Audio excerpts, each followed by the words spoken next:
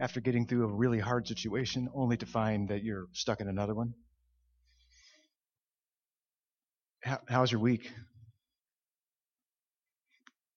What do you do when you're in those situations? You feel like hey, I just went through a grueling situation and now I'm stuck in another tough one. I think that's probably how Moses felt in today's text, what we're looking at in our study of Exodus. I wonder if Moses was just starting to feel a big sense of relief.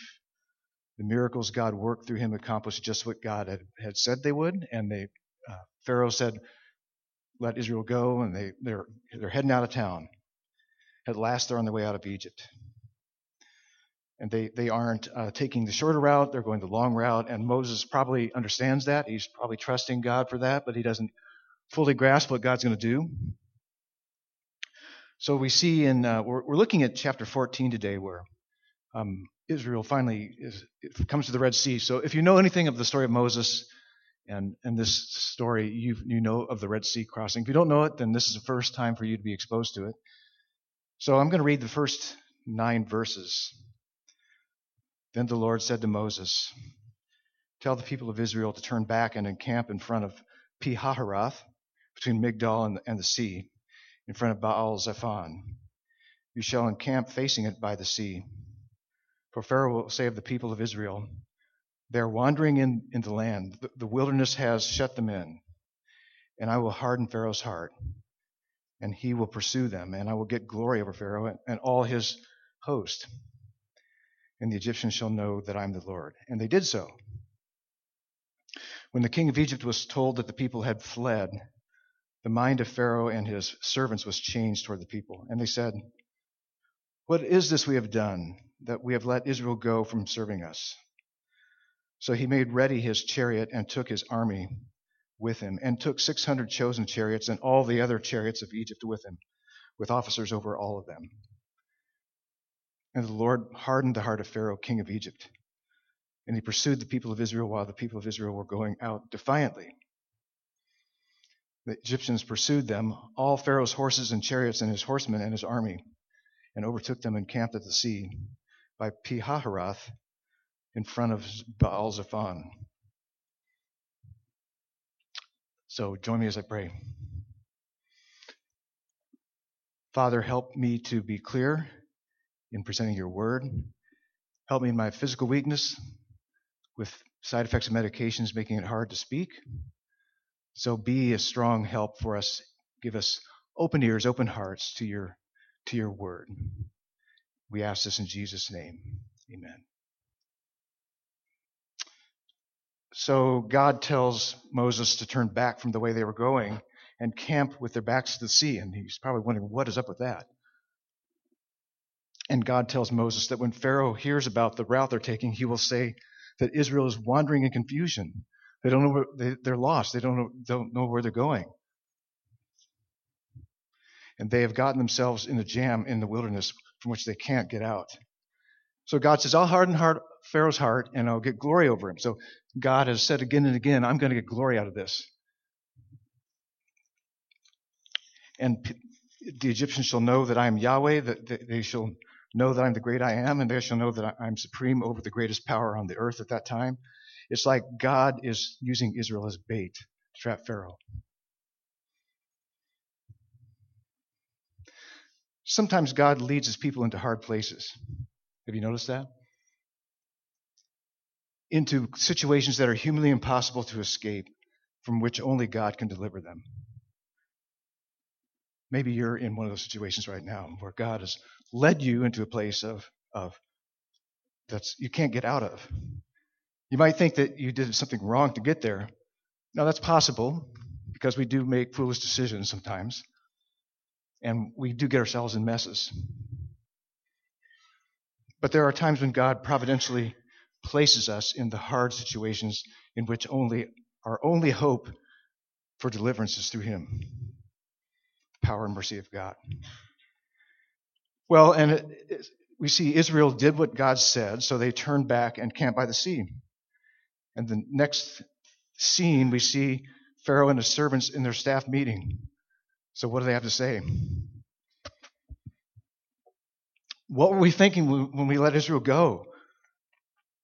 Pharaoh gets his chariot ready, mobilizes his army, and takes 600 of their best chariots and a whole bunch of other chariots as well. And the Lord hardens Pharaoh's heart so that he pursues the people of Israel as they are heading defiantly. I wonder if they're thinking, hey, we did this. I wonder if they're starting to feel like, hey, yeah, we beat Pharaoh. We're great. Like when your team wins, you feel like you say, we won. Well, no, you didn't actually win. They won, but you're for them. So Israel is feeling really good right now. So what is it about Pharaoh's heart that is hardened so that he goes after Israel? I mean, really, Pharaoh, do you think the God who so thoroughly overpowered you, who, as the Hebrew says, kicked your hindside and freed his people, is going to leave them for you to capture and re-enslave? You really think you're going to be able to beat this God who so thoroughly beat you? Well, Pharaoh never submitted to Yahweh, so Yahweh is the name of Israel's God. So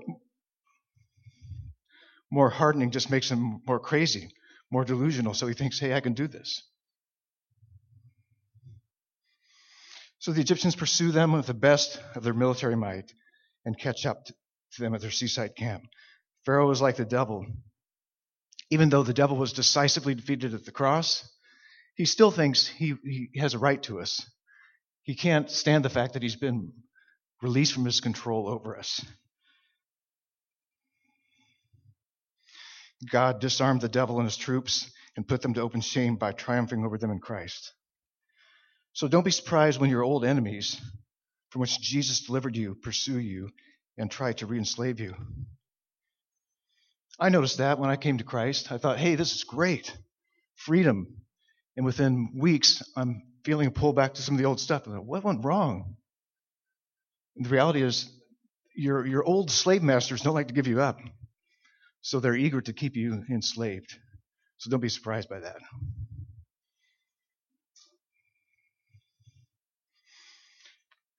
Sometimes this leads us to assume it's impossible to be free. It's like, well, because I broke free from those things, they come back, so what? I guess there's no hope. Don't buy into that lie. You never have to continue to sin. Christ gives us what we need to be free. In Christ, we always have a way out of giving into sin. Ask Jesus and ask his people for help. Don't be surprised by it, but don't give in to it. Don't think that's who I am, so there's no other way for me to be, because Christ has decisively defeated your enemies. Well, in verses 10 to 14, we see Israel's worst nightmare. So 10 to 14, when Pharaoh drew near, the people of Israel lifted up their eyes, and behold, the Egyptians were marching after them, and they feared greatly. And the people of Israel cried out to the Lord. They said to Moses, "Is it because there are no graves in Egypt that you have taken us away to die in the wilderness? What have you done to us in bringing us out of Egypt? Is not this what we said to you in Egypt? Leave us alone that we may serve the Egyptians. For it would have been better for us to serve the Egyptians than to die in the wilderness."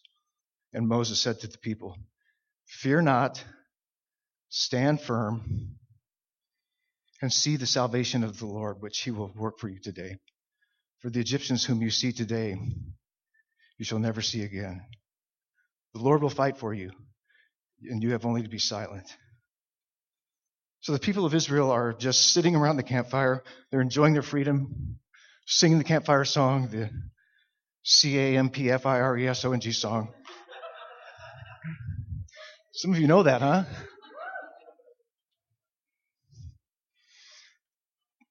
They're comparing their plunder. Hey, what'd you get? What'd you get? So the Egyptians gave them all kinds of good stuff. And they're saying, is it because there's no graves in Egypt? Why did you bring us out of Egypt? We said, hey, it's better for us to stay there anyway.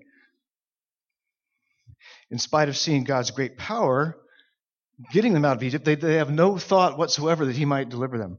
It doesn't enter their minds that he has a plan. God had told Moses he was going to get glory over Pharaoh when he attacked. So Moses could say in verses 13 and 14, "Fear not, stand firm, and see the salvation of the Lord, which he will work for you today." God has promised that he is for us in Christ.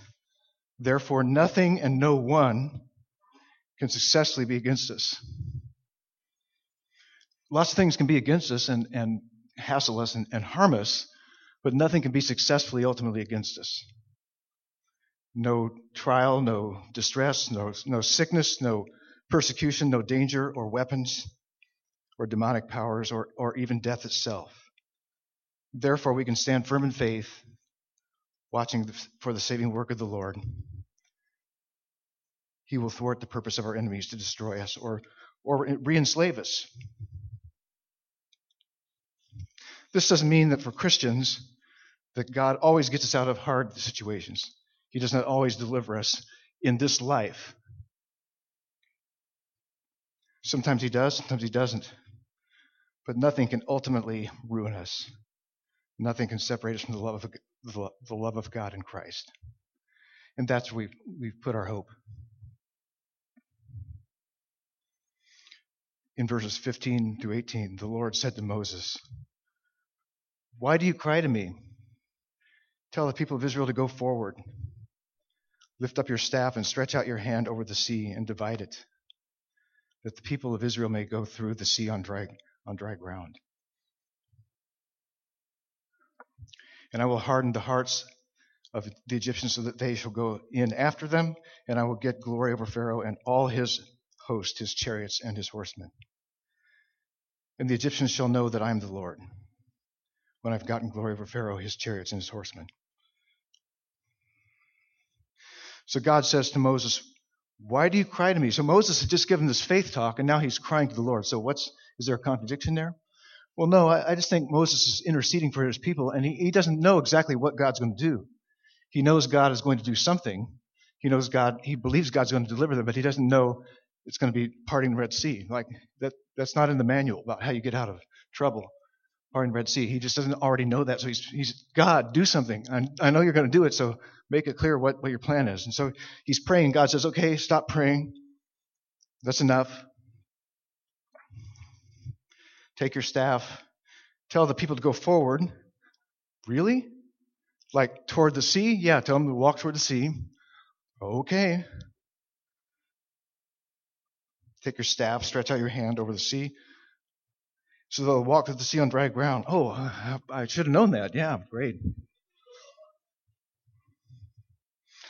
I'll do the heart hardening, so they will go after the people, and I will get glory over Pharaoh and over his military machine. So when do we stand and watch for God to act? When do we stand and see his saving work, and when do we act in those things that only God can accomplish in his sovereign power? No way could Israel could defeat the Egyptian army, but they could act in faith in what God told them to do. They could go forward when God tells them to go forward, trusting that God is making a way of salvation for them. So we are hopeless and helpless to save ourselves from sin and get eternal life. You know that, right? You know that we can't. There's nothing we can do. We can't work it out. We can't self-improve our way into heaven. We cannot save ourselves. But God still tells us, but what you can do is repent, believe in Christ, and be baptized as a response to what I've done for you. You can't accomplish it, but you can respond. Likewise, only God accomplishes our salvation through Christ, but he calls us to repent, believe, and be baptized. In acknowledging only God can save, we aren't denying what he commands us to do.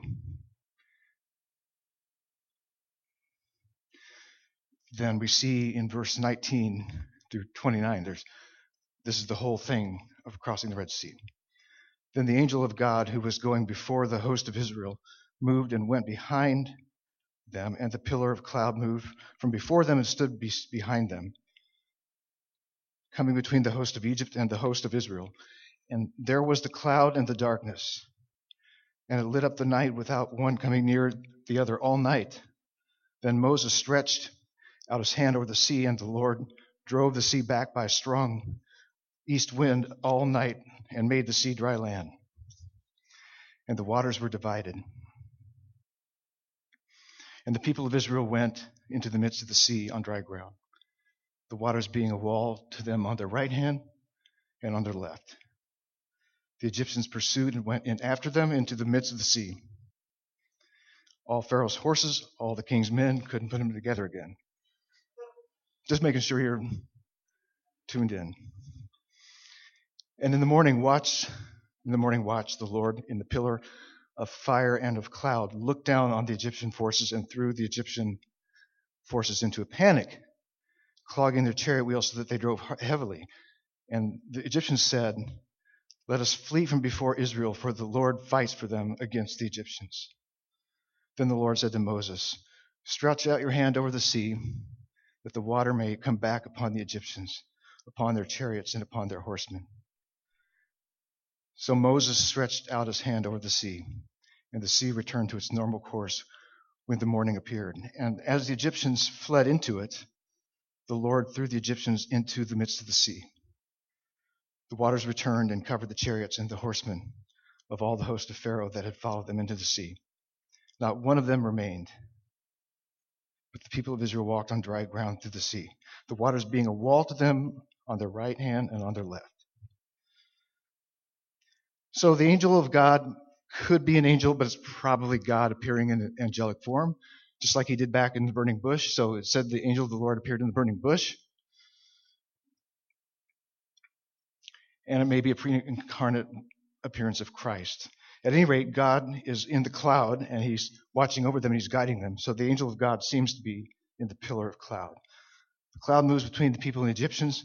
What seems to be happening is the cloud shines light for Israel, and it's dark for the Egyptians. So it keeps them apart, keeps the Egyptians in the dark.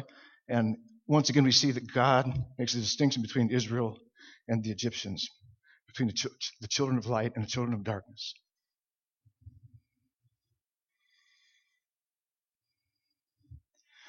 Moses stretches his hand out over the sea. The Lord pushes back the water with a east wind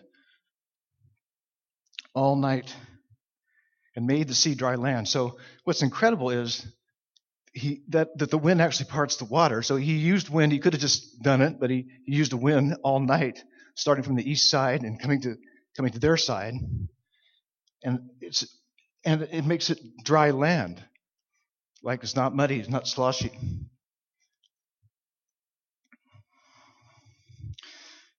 And the water is upheld as walls on each side. So this is incredible. You see verses 24 and 25. Again, we might have that on the screen. In their hardness of heart, they don't consider that the same power of God that created this path can also destroy them. So they think, hey, we can go in after them. The Egyptians will snag him. The Lord looks down, throws them into confusion. He causes the chariot wheels to malfunction. Yahweh is able to render the best military technology of the day ineffective. And I apologize for my voice. It's medication side effects. So just be irritated. Don't feel sorry for me. Just be irritated.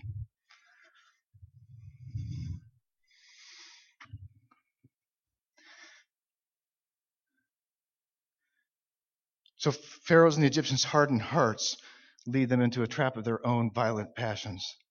Like when Emperor Palpatine was trying to kill Luke, and he got so out of hand that Darth Vader was able to throw him down and kill him.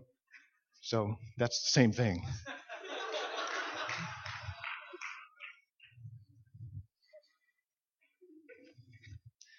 I hope that's helpful.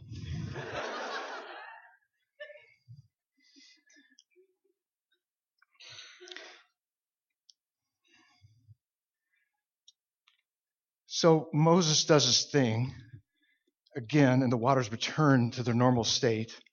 In the morning, when the Egyptian sun god supposedly is rising in the east,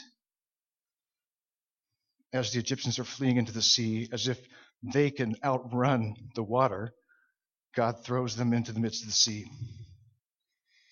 Egypt's sun god is no match for the Lord. And in verses 28 and 29, there's not one survivor, no survivors. In contrast to the destruction of the Egyptians by the sea, the people of Israel walked through the sea on dry ground. This is, again, it's amazing that he just made totally dry ground. The same waters that are protective walls for God's people, so they were protected by the walls of water, become the destruction for the enemies of God. Like the cross delivers God's people in his defeat of Satan. There's a parallel pattern with the Genesis creation account, so it's intentional. Israel is God's new created people. And so in Genesis creation, God brings light into the darkness, and he separates the sea from dry land, the water from dry land. So he does the same thing for Israel. Israel is God's new creation.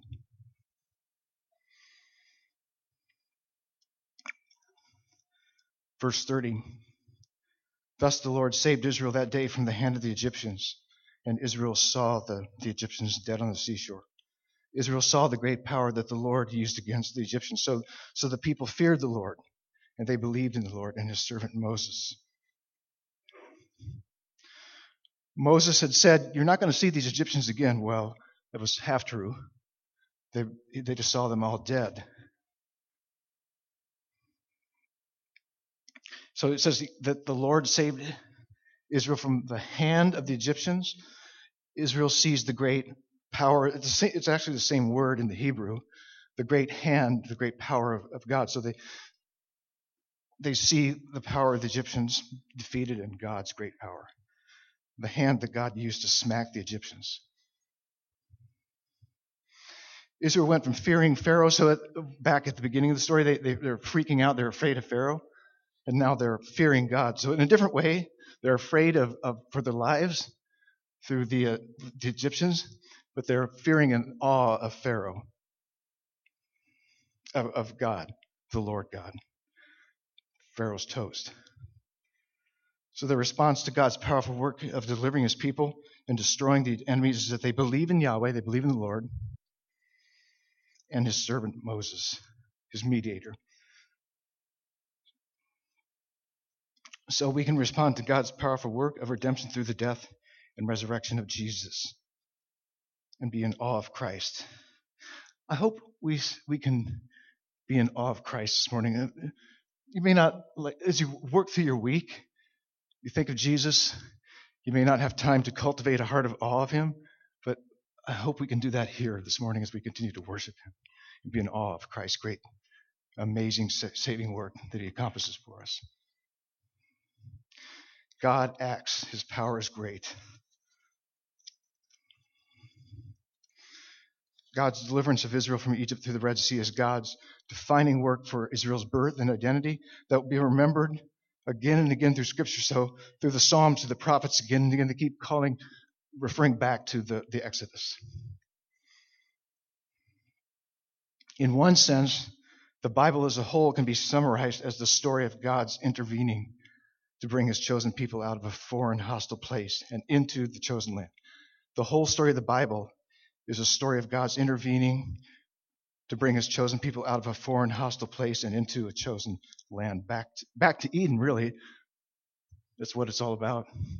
Restoration to paradise with God. So Jesus says in Luke 9, he takes with him Peter and John and James, and they go up to the top of the mountain to pray. And as he was praying, the appearance of his face was altered, and his clothing became dazzling white. And behold, two men were talking with him, Moses and Elijah. I love how God can just call Moses and Elijah into this meeting, who appeared in glory and spoke of his departure. And that word departure is, in the Greek, is exodus. So Jesus is accomplishing his exodus through his death and his resurrection. And his exodus is our exodus out of sin. In 1 Corinthians 10, Paul relates Israel's passing through the Red Sea into a new life under God's rule in a new land to what happens to us in Christ. So he says in 1 Corinthians 10, I do not want you to be unaware, brothers, that our fathers were all under the cloud and all passed through the sea, and all were baptized into Moses in the cloud and in the sea. The Israelites who experienced the Exodus were under the cloud. That is, they were guided and protected by God in the form of the pillar of a cloud, and it was by that guidance that they were passing through the sea. So they're guided by God's cloud. He makes an analogy between what happened to the Israelites and what happens to us in baptism. So by being baptized as Christians, we're giving expression to the fact that he or she in Christ is leaving behind an old way of life, a life of bondage to sin and death, and entering a new mode of existence. We are baptized into Christ's death and are buried, and then we're raised to a new kind of life. So like Israel is baptized into Moses, so to speak, following Moses, coming under his rule and moving into a new land.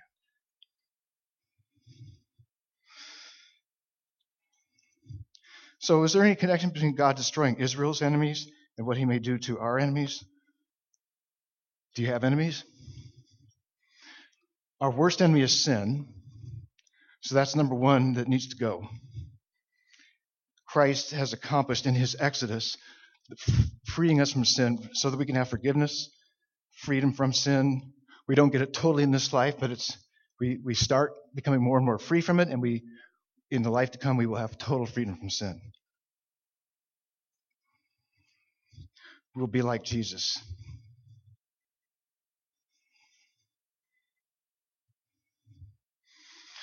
Our other enemies are the world, that is the world system opposed to God, the devil, and death.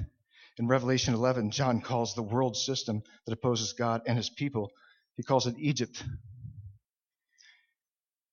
And he also calls it Babylon in Revelation 18. So Babylon was another exile for later on in Israel's subsequent history. It will, like Pharaoh and his army, before them meet a violent end, like a huge millstone thrown into the sea. So the imagery of the sea, Babylon, will be destroyed by the sea. So Egypt, Babylon, world system will be destroyed. Satan's initial defeat on the cross was he had to give up us.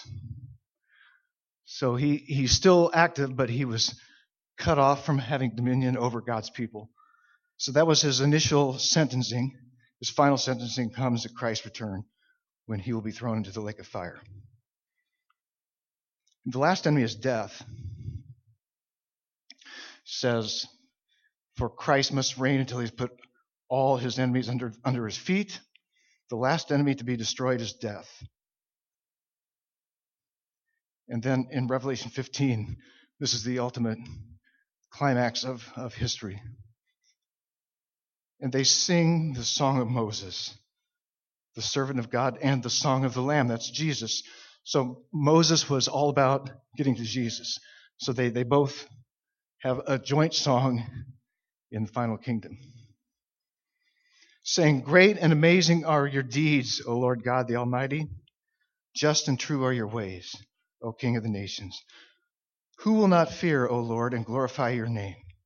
For you alone are holy. All nations will come and worship you, for your righteous acts have been revealed.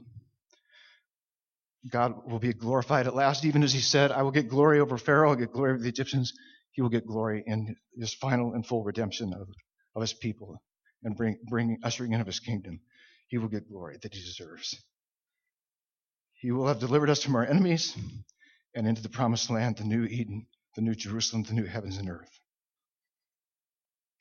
We can stand in faith that Christ will deliver us from our enemies, because our ultimate deliverance from the world, sin, devil, and death is absolutely guaranteed in Christ. We are free to love and serve others in Christ's name. So people are not our enemies. Sin, death, devil, those are enemies. We can serve people in Christ's name. So whatever you're going through, whatever I'm going through, if it looks hopeless, so for my condition, there's no known cure, and I don't have a guarantee it's going to be fixed in this life. But I do have an absolute guarantee that Christ is for me, accomplishing his good pleasure in my life. And his redemptive work is is good and sure. In this life, it may not mean getting out of every hard circumstance. We know that God is for us in Christ. What our enemies mean for evil, God works for our good. So if you're going through anything today that you feel you're stuck, you're backed up against the Red Sea, God has a way through for you. It may not be getting totally out of the circumstance. It may mean that, but you have Christ with you, Christ for you. Now, one of the things that we're trying to emphasize to the study of Exodus is you're free to be God's people. And being God's people means you're spreading his redemptive grace in every area of your life, in your home, in your work, in your community. So we want to have the opportunity for you to hear from a couple today, Peter and Heather Kobe, who have kindly agreed to come share how they are ministering to kids in their home